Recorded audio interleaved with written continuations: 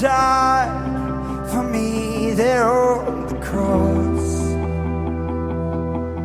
You breathed your last as you were crucified. You gave it all for me, yeah.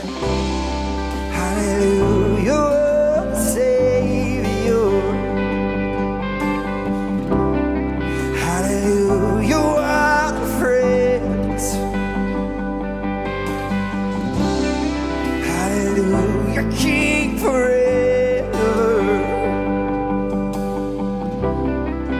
We thank you for the cross.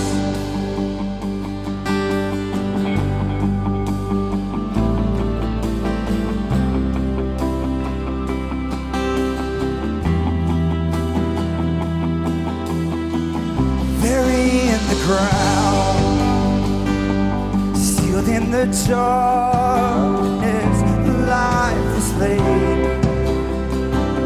The flame of the Father, Son in agony. He watched his only Son be sacrificed. He gave it all for me. Hallelujah, our Savior. Hallelujah, our friend. Hallelujah, King forever. We thank you for the cross.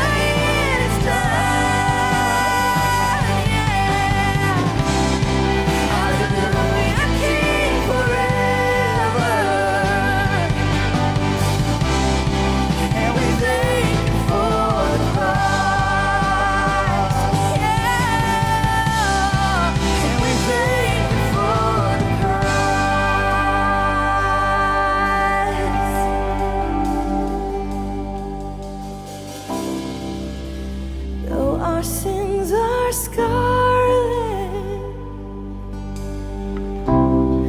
You have made us white as snow. Though our sins are scarlet,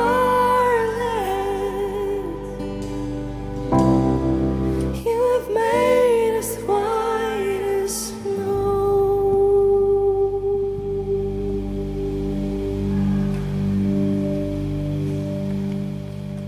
You may be seated. Thank you for joining us for our Good Friday service at Rolling Hills. Good Friday is a day that we get together to recognize, to reflect on, to meditate on the suffering, the crucifixion, and the death of Christ, the price He paid for the remission of our sins. And I've got to tell you guys all day today, it's been a heavy day for me. Just thinking about the weight of that. And it's been my prayer that God would do the same thing for each and every person in this place, within the sound of my voice tonight, that we would get it, that we would see the impact and the heaviness, what it took. Because this is a story, Good Friday is a story of betrayal, of one of Christ's own. It's a story of mockery, of how the Jews and the Roman soldiers just mocked his kingship. It's a story ultimately of his brutal death, initiated by the ones that he came to help, us. So tonight we've come together to reflect on all of these events that surround Good Friday, because it is a stellar event, and when God turns the tables on death itself and provides for us a way out of the clutches of the evil one. You received a bag. Did everyone receive a bag as they came in tonight? It has tactile elements that we're going to use in our service tonight. And this is going to be a different service than maybe you've experienced before, so I want to walk you through just a little bit. We're going to have music. We're going to sing some songs together. There'll be songs that you may want to listen to and just reflect on. This is a night, guys, when we just worship how we want to. If you want to sit down, if you want to bow down, if you want to come to the front and bow down, this is a night to worship our Savior in the context of what he did for us. So as you get this bag, pull out your journal.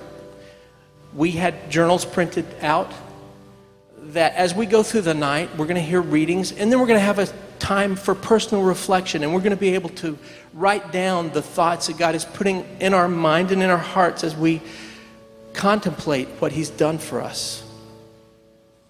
We'll walk through all of those pieces tonight, but I want to start with us praying together and inviting the Holy Spirit to direct our full attention on what has been done for us.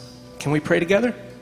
Heavenly Father, thank you for this opportunity. God, I thank you for the people that are here, the people that are listening online right now. God, I thank you that you've drawn us together for the sake of remembering and reflecting upon what you've done for us. And I pray, God, by your Holy Spirit, that you inspire our hearts to dig deep within ourselves and reflect on how that impacts us and our contribution to what caused the whole thing. Lord, we commit this time to you. Holy Spirit, speak to us, and we do so in the name of your Son, Jesus Christ of Nazareth. We all say together, amen.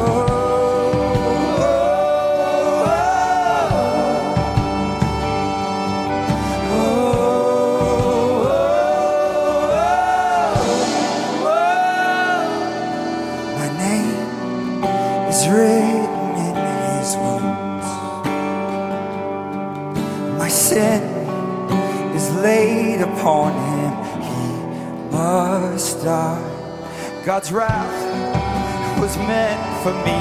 A hope was destiny. What shame and suffering Christ bears for me.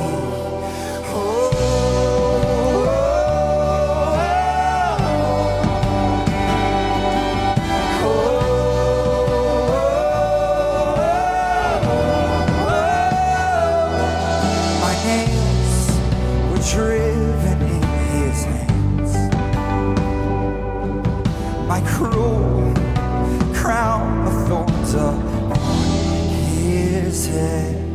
My sin is the mocking voice that screams, crucify my Lord. In tears, the Savior cries, Father, forgive them. Oh.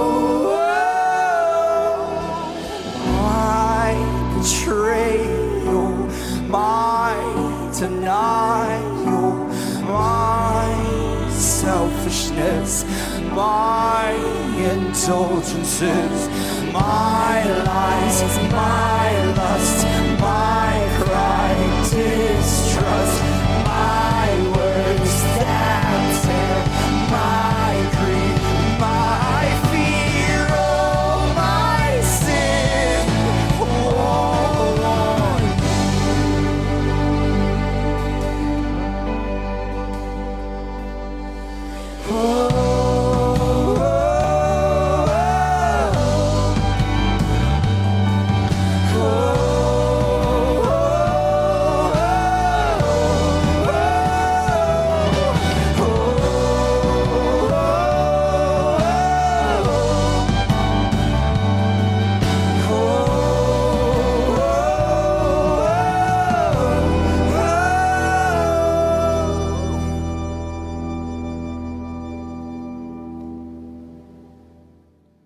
Were you there when they crucified my Lord? Were you there when they crucified my Lord?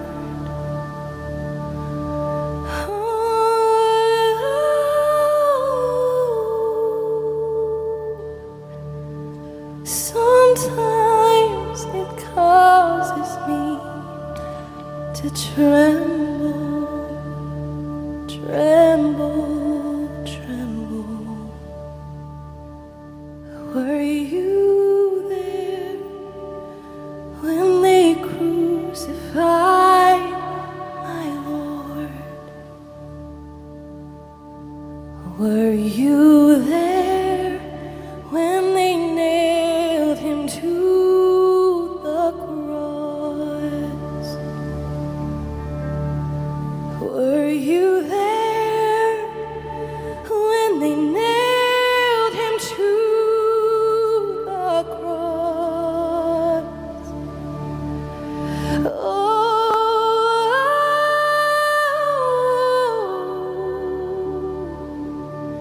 sometimes it causes me to tremble, tremble, tremble. Were you there when they nailed him to the cross? Were you there when they laid him in the tomb? Were you there when they laid him in the tomb?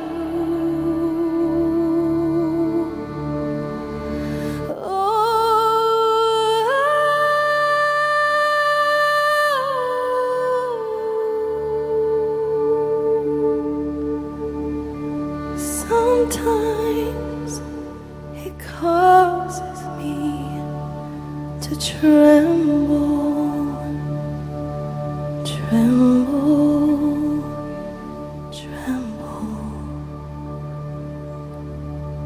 Were you there when they laid him in the tomb?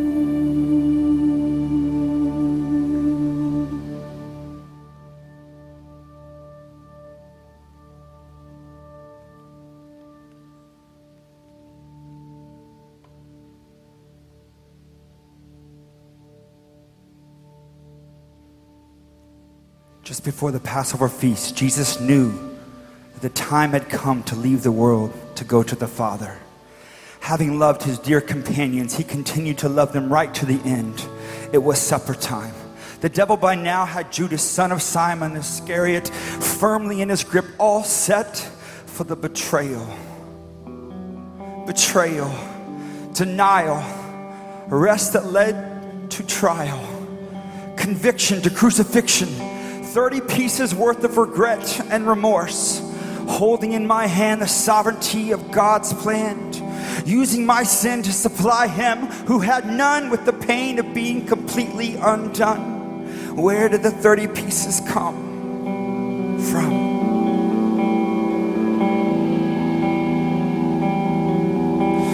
Currency, precious metal, simple for some, half a year's wages for the betrayal he won. The world always makes promises that she can never keep. Signed, sealed, delivered, repeat. Congratulations, you are now the proud owner of 30 pieces of guilt. Hail to the winner. Honor versus control, waging war in the soul of a sinner.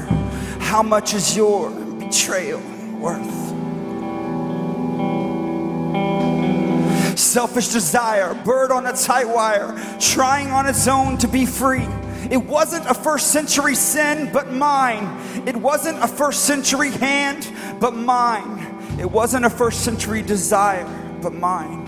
It wasn't a first century betrayal, but mine.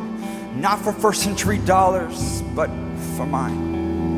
It was an abomination of Christ's holy words. Not your will, Father, done, but mine.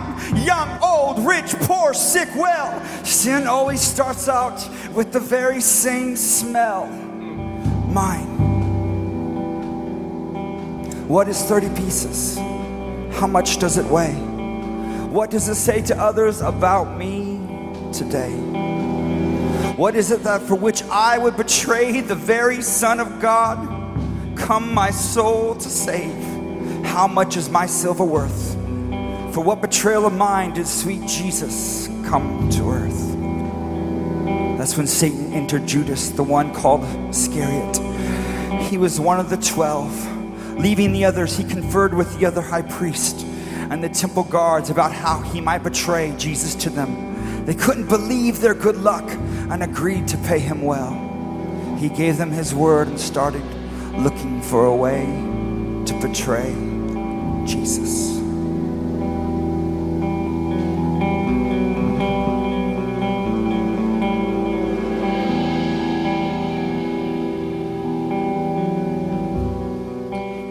In Judas' notorious betrayal, or even Peter's notorious, equally as notorious, denial of Christ in Luke 22, both had walked with Jesus. Both had seen him do great things and miracles, and had even done great things in his name. And yet, both betrayed, denied. The truth is that all of us, each one of us, in our own right, have betrayed Jesus, have been close to him, have known his blessing in our life, and yet have gone our own way.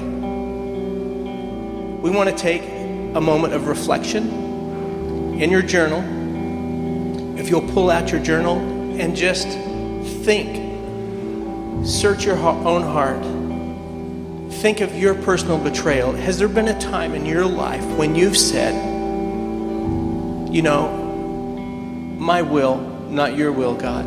Has there been a time when you've known what to do, but you did something different? I have. I've suffered that betrayal. I think we all have. Let's reflect on that. Let's write on that. We'll give you a few moments to do that.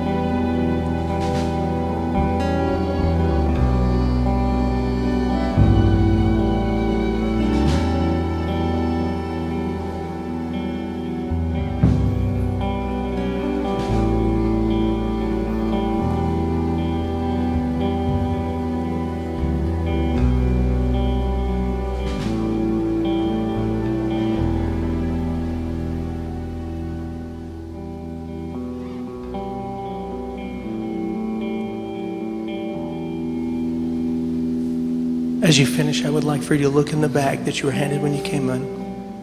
Inside, you'll find your pieces of silver. And I would like for you to pull those pieces of silver out and make your way to the station nearest you. And let's surrender our betrayal once and for all at the foot of the cross to the Lord Jesus by depositing those silver pieces in the bucket at the station.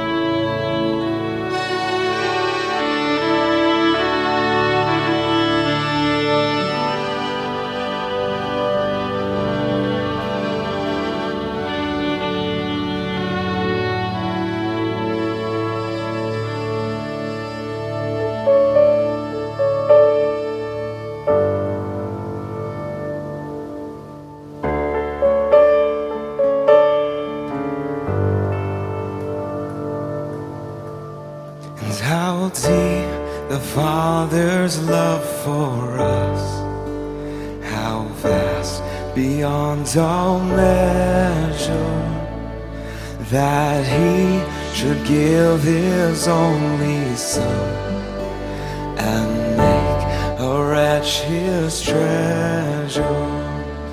And how great the pain of searing loss, the Father turns His face away, as wounds which mar the chosen one bring many sons to glory.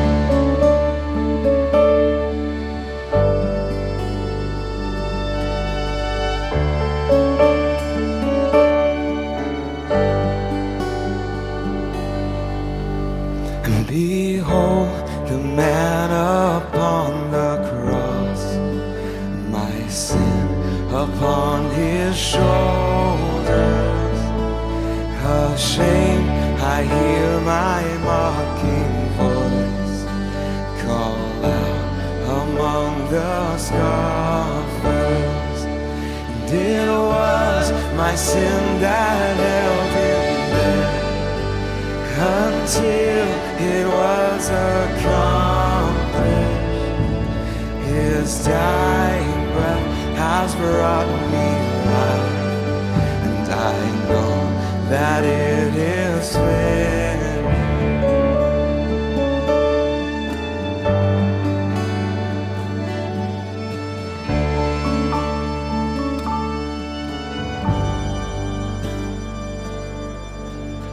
And I will not boast in anything, no gifts, no power, no wisdom, but I will boast in Jesus Christ, his death and resurrection.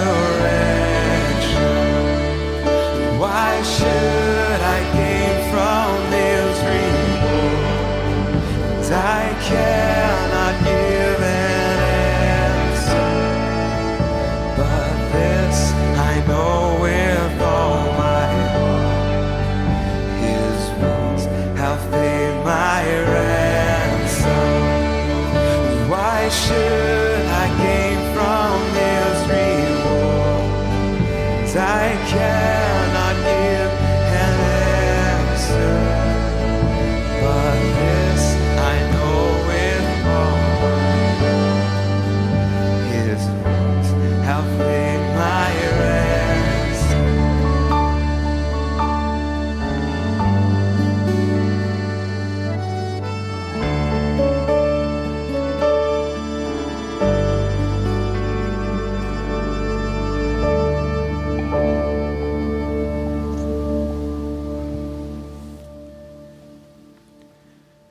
Matthew 27 through 29 reads as follows. Then the soldiers of the governor took Jesus into the governor's headquarters, and they gathered the whole battalion before him. And they stripped him and put a scarlet robe on him. And twisting together a crown of thorns, they put it on his head and put a reed in his right hand. And kneeling before him, they mocked him, saying, "Hail, King of the Jews!" They mocked him. Mockery.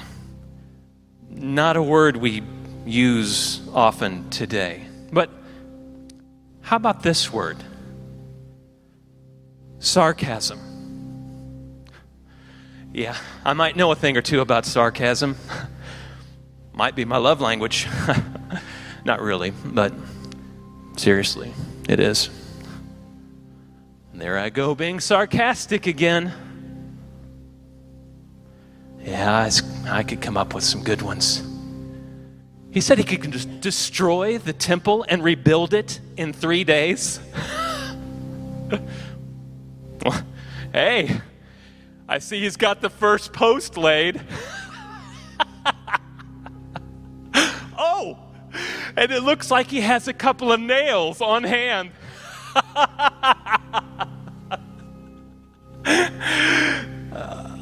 Oh, I'm sorry. Am I bothering you by making fun of the malicious betrayal, the brutal beating and cruel crucifixion of a man whose only crime was to love those who didn't know how? Does that offend you? Well, get over it. Get over it already. Goodness sakes, it's been 2,000 years. Why are we still talking about this? You heard the man. He said, "It is finished." Perhaps I'm not sounding so funny anymore. What's the word to describe what I'm feeling?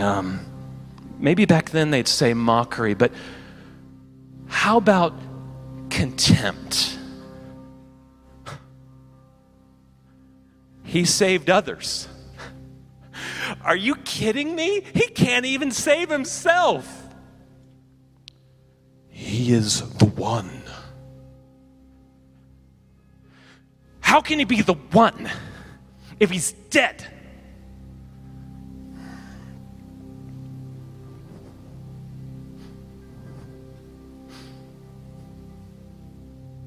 He claimed to be the king of the Jews. Right. And the illegitimate son of God knows who. Oh, wait. Forgot. He said he was the son of God. Yeah. And I'm the son of Billy Graham. Come come as you are, as the music softly plays. Come forward, hail, King of the Jews. Hail, the Son of God. What's your retort to my contempt? What's your response to my sarcasm? What's your comeback to my mockery?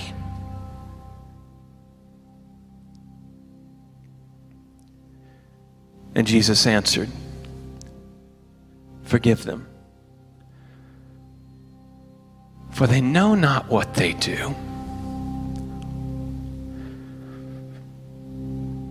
I think he might have been talking about me. How about you?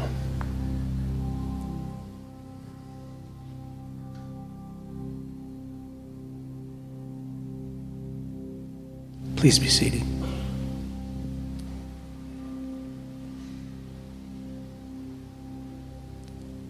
Again, these readings are in your journal.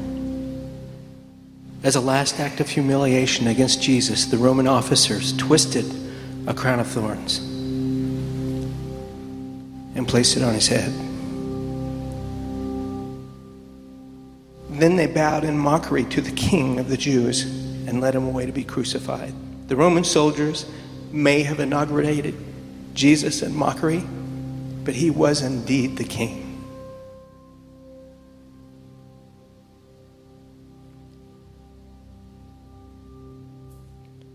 He was truly the king. But in our own personal lives, how many times have we denied his kingship in our lives and basically mocked in our own, you might say, deluded, maybe not as offensive way as we just heard, way of denying and mocking his kingship? But how many times have we, by just living our lives with him not being fully king, have we mocked his claims of being the King of Kings? In your bag, you'll see a thorn.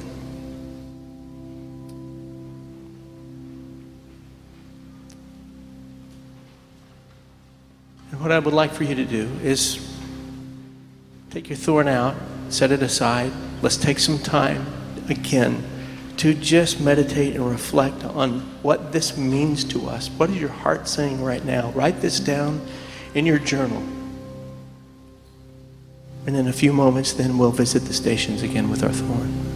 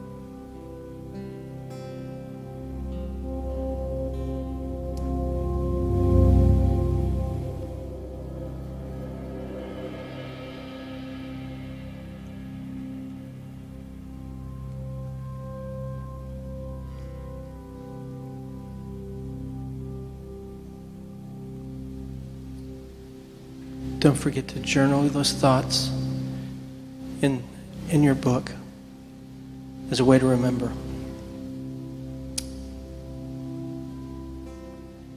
When you finish, take the thorn, our piece of the crown, our piece of mockery, and let's surrender it to the cross by taking it over and pushing it in the styrofoam crown that you'll find at all of the stations around the auditorium. When you finish journaling, just make your way to the stations.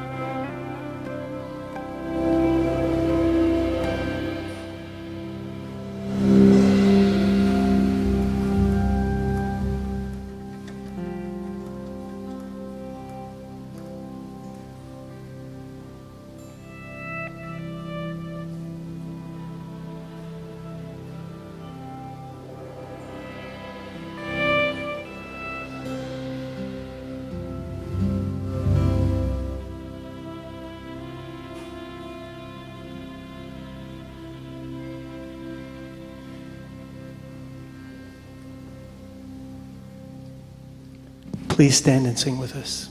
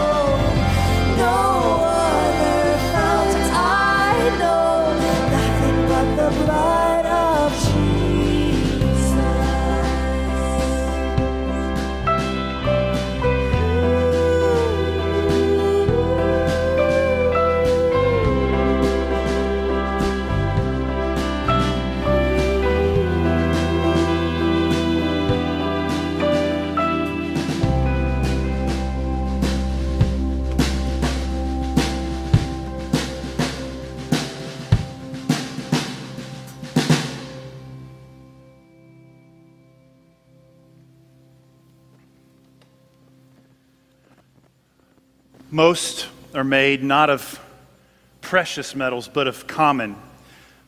The metal, the iron, is taken from deep within the earth. And it's exposed to incredibly intense heat. Over a long process, this metal is forged into the shape that the world has recognized for millennia. This spike, this nail, it represents a firm, sharp, piercing permanence. It's been used to hold things together. The impact required, the mallet or the hammer, and the force that's required to drive this into place, it's great. And when a nail is driven into an object, the object of its hammerer's focus, it means this is going to stay here. When the Roman soldiers used these to put Jesus on the cross, when they drove them into his hands and his feet, they meant it to be an action that would permanently bring to an end the life of this man. So if you've seen a movie or even read a depiction of the death of Jesus, allow yourself to step out of the narrative for a moment. Look at the nail like this.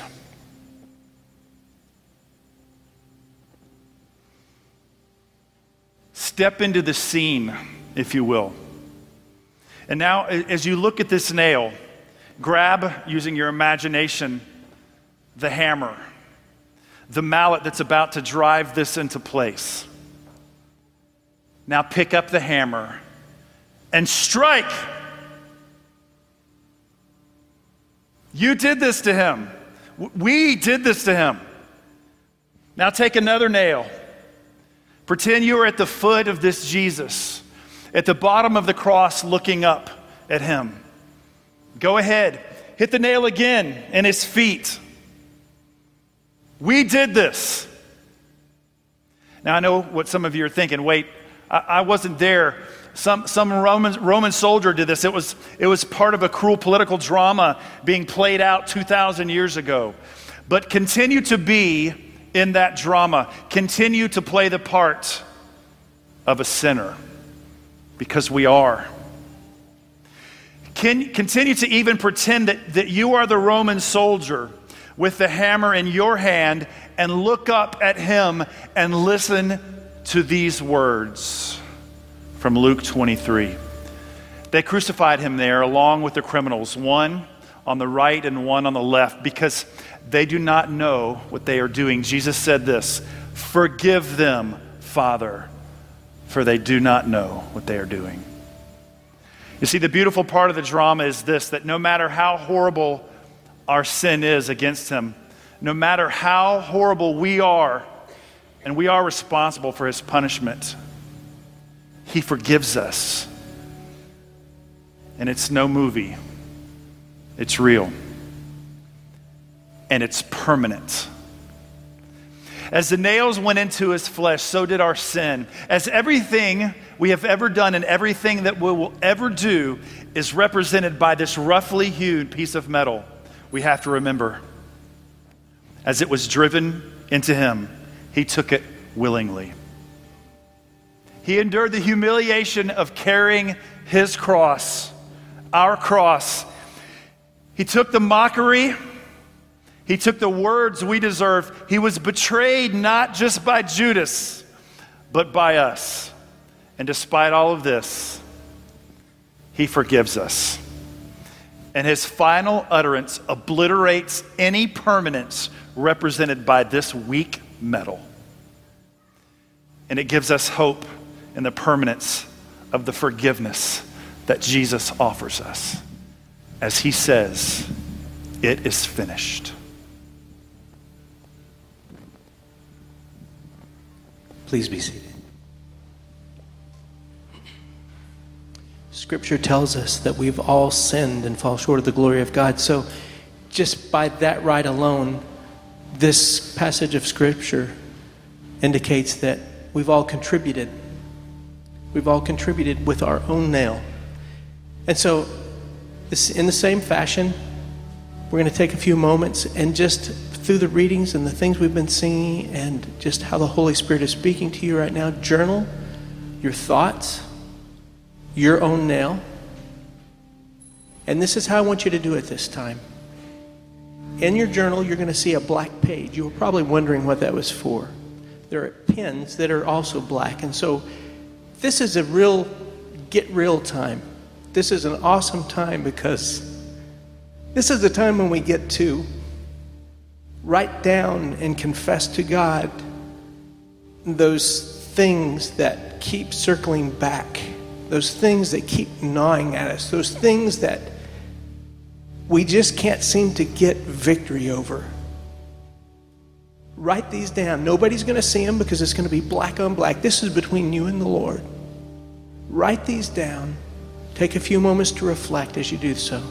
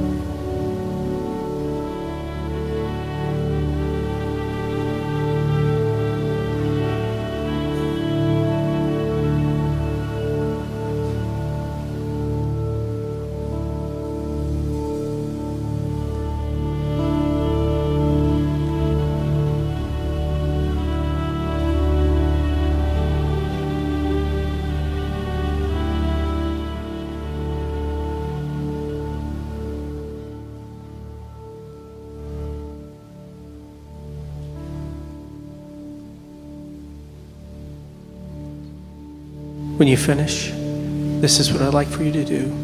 Tear it out of your book.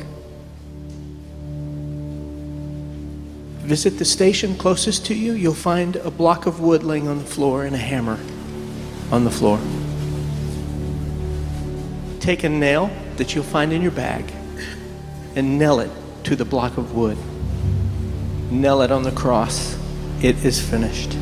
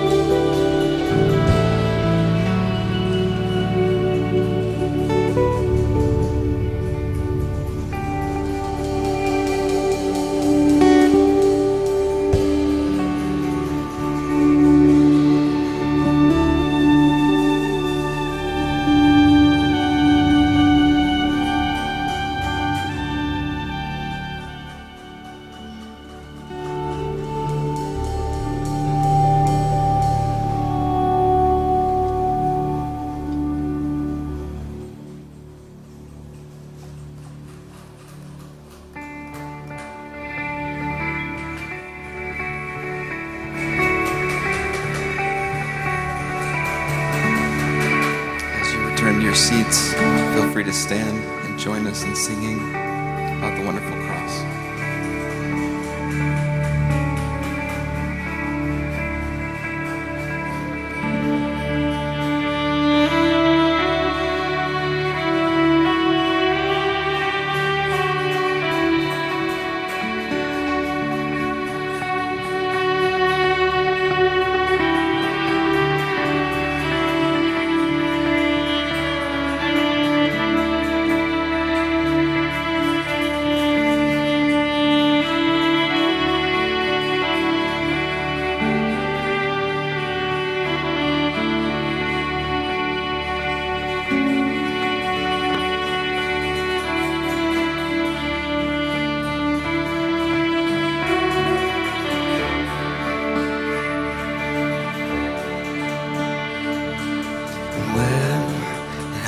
Survey the wondrous cross, and on which the Prince of Glory died. My richest gain I count but lost, and pour contempt on all my blood, and see from his head, his hands, his feet, sorrow and love flow mingled down, till there's such love and sorrow meet, and o'er thorns compose so rich a crown.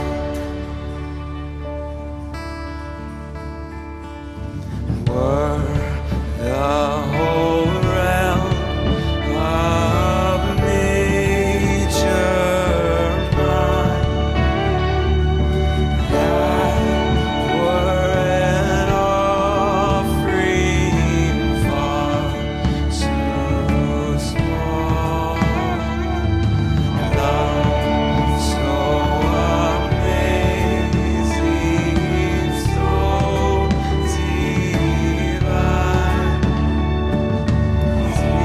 demands my soul, my life, my and oh, the wonderful cross, oh, the wonderful cross, it's becoming, and find that I'm truly there. So the wonderful cross, so the wonderful cross, is all you got. Keep my grace strong and bless your name.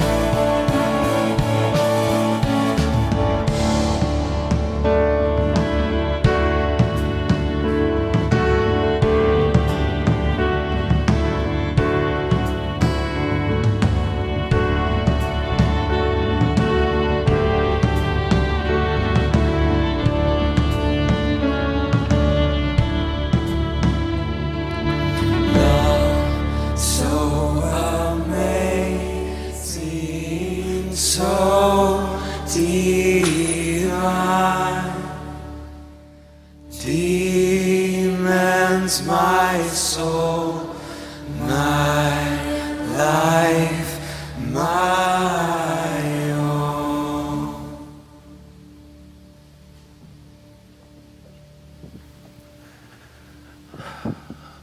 Let's pray together. Father, thank you for Good Friday. God, the depth of your love on display, of your grace and of your mercy. When we were dead in our sins and our transgressions, God, when we were dead in our sins and our transgressions, you made us alive in Christ. God, you made him who knew no sin to be sin so that we might become the righteousness of Christ. Oh God, we can never repay you, but we thank you. We thank you for the wonderful cross. And it's in the name of Jesus we pray. Amen. Amen. You can be seated. The wonderful cross. Our sins nailed to the cross. It's interesting that we say wonderful, don't we? Because a cross is the most horrific way ever invented by men to kill someone. The Romans were killing specialists. That's what they did, and they wanted to inflict as much pain as possible. And so when you were nailed to a cross, you literally suffocated. You would have to push up with your feet on the spike and your bare back against the wood and the splinters driving into you, and just a grasp of breath. And as we think about all that Jesus endured for us, the price that was paid for us, the betrayal, the flogging, the beating. It tells us in the Gospel of John, John chapter 19, that after Jesus went to Pilate, so the soldiers took charge of Jesus carrying his own cross. He went out to the place of the skull, which in Aramaic is called Golgotha. Here they crucified him, and with him 2 others, one on each side, and Jesus in the middle. The cross. A couple of years ago, we had the opportunity to go to Israel, and we took this picture of Golgotha, literally where many people believe that Jesus was nailed to the cross. It's called the skull. And you think about evil and death permeating this place, and the cross. Jesus in the middle of 2 common criminals, abandoned by his friends. Those who promised they would never leave him. Those who said they would never deny him. Alone. Beaten. Carrying the weight of the sins of mankind. There are 7 sayings that Jesus had from the cross, 7 things which he spoke from this wonderful cross. The first thing he said comes from Luke 23, and he said, Father, Father, forgive them, for they do not know what they are doing. Amazing all that he went through and all that he endured, and the first thing that he says is, Father, forgive. Forgive. The second thing he said comes from Luke 23 as well. He says, I tell you the truth, today you will be with me in paradise. Jesus in the middle and 2 criminals on each side. And they had a choice to make, right? And they both started out, if you read the Gospels, mocking Jesus. Why can't you save yourself? But one criminal looked at Jesus differently and saw and believed. You are the Son of God. You are the one that we've been waiting for. You are. And Jesus said, today salvation has come. The third thing he said is, dear woman, here is your son, and to the disciple, here is your mother. At the foot of the cross to Jesus' mother, Mary. What mother wouldn't want to be with her son, even in the darkest hour? And John, the disciple that Jesus loved, and Jesus on the cross in the midst of the pain, sees his mother, and knowing that women back in this day, they had little hope if they didn't have a husband or a father or a son, and looking out for his own mother, says, John, take care of her. Mother, here's your son. Son, here's your mother. The fourth thing he said, my God, why have you forsaken me? Holy God, and now Jesus, with the full sin of man. A holy God cannot be around sin. There is a separation that happened in Jesus with God from eternity.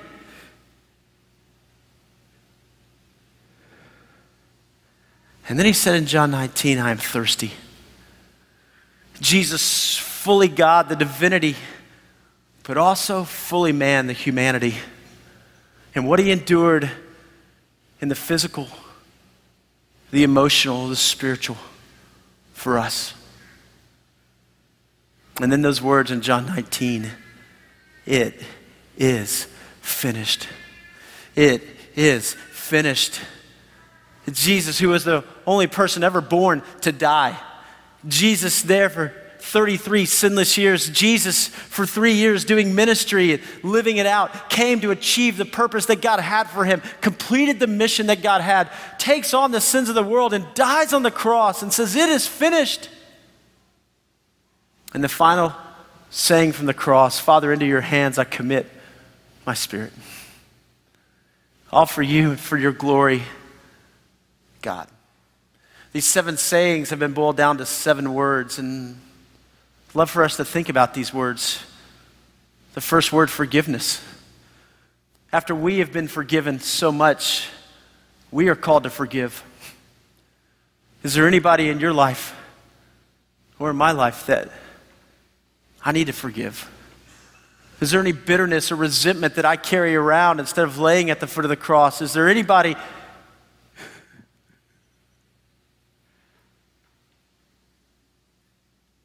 that has control over you because you won't forgive? Forgiveness. Second is salvation. Salvation. Maybe tonight is a night of salvation, realizing the price that was paid when you and I had no hope, when we had no help, and God came to us.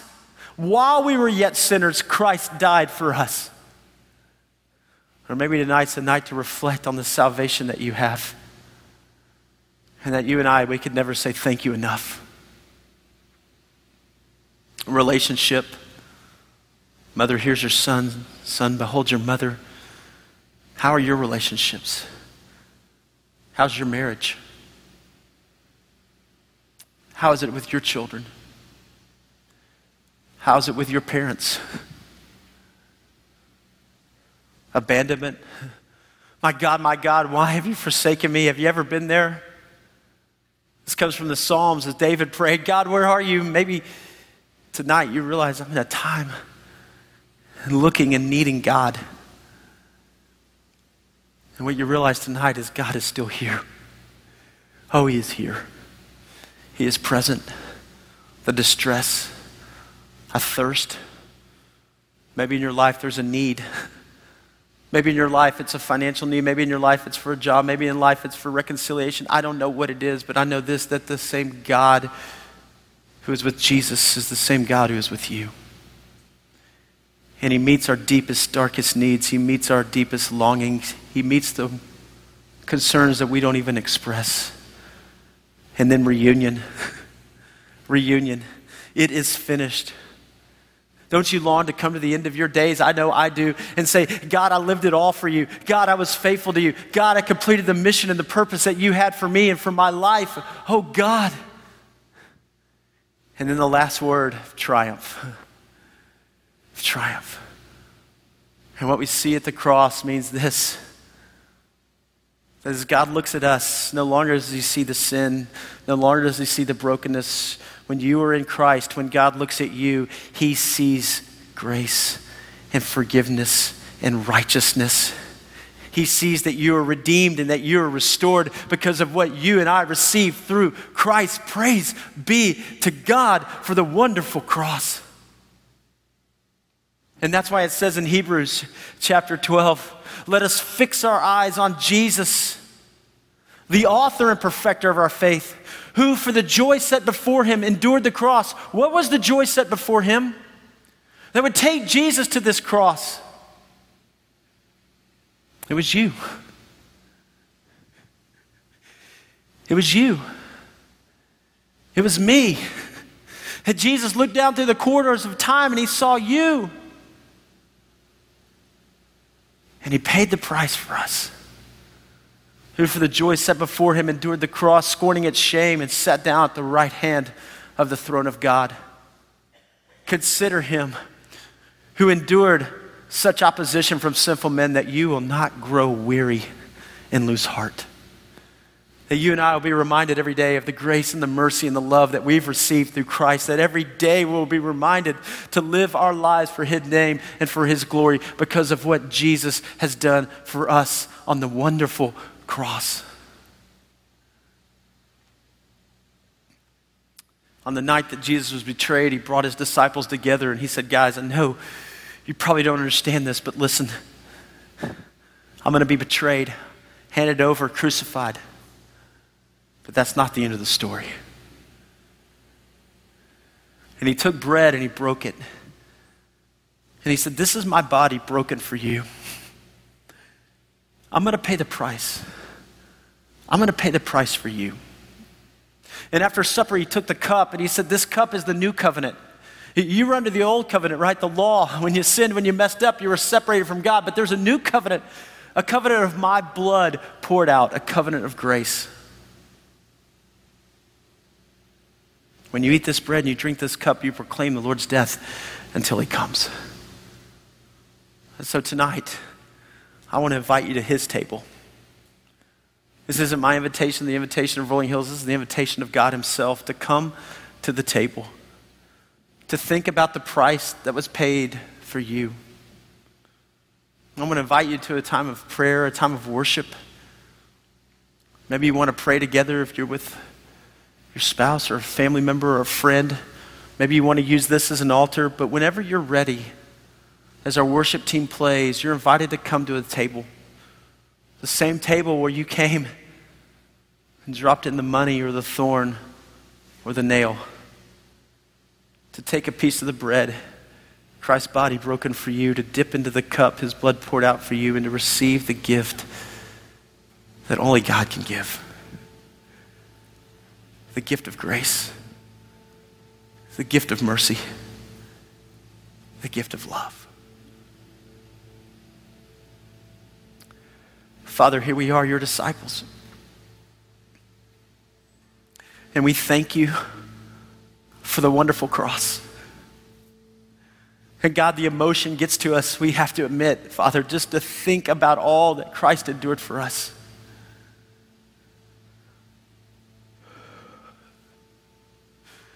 And so, Lord, we come to your table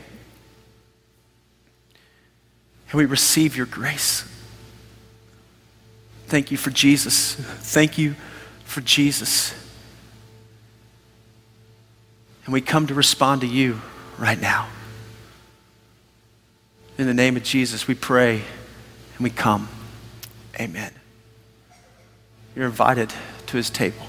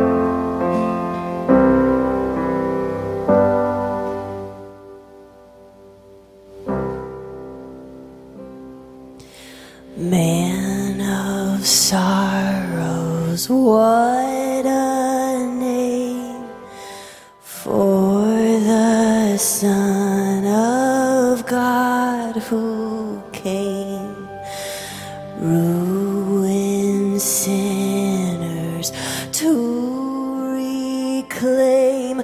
Hallelujah, what a Savior.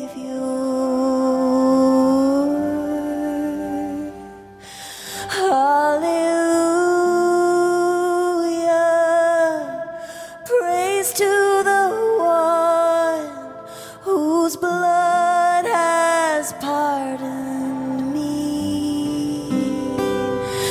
What a Savior, Redeemer and King. Your love has rescued me. Stand unclean, no one else could. In my place condemned he stood. Now his nearness is my good. Hallelujah, what a Savior.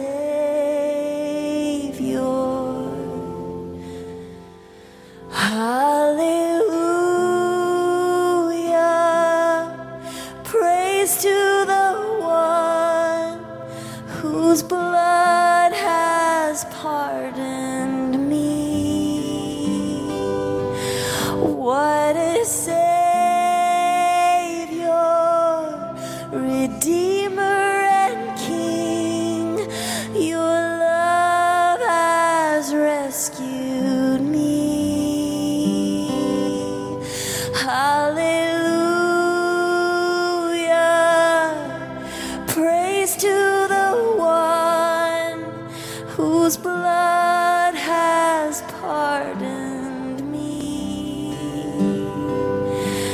What a Savior, Redeemer and King. Your love has rescued me. Your love has rescued me.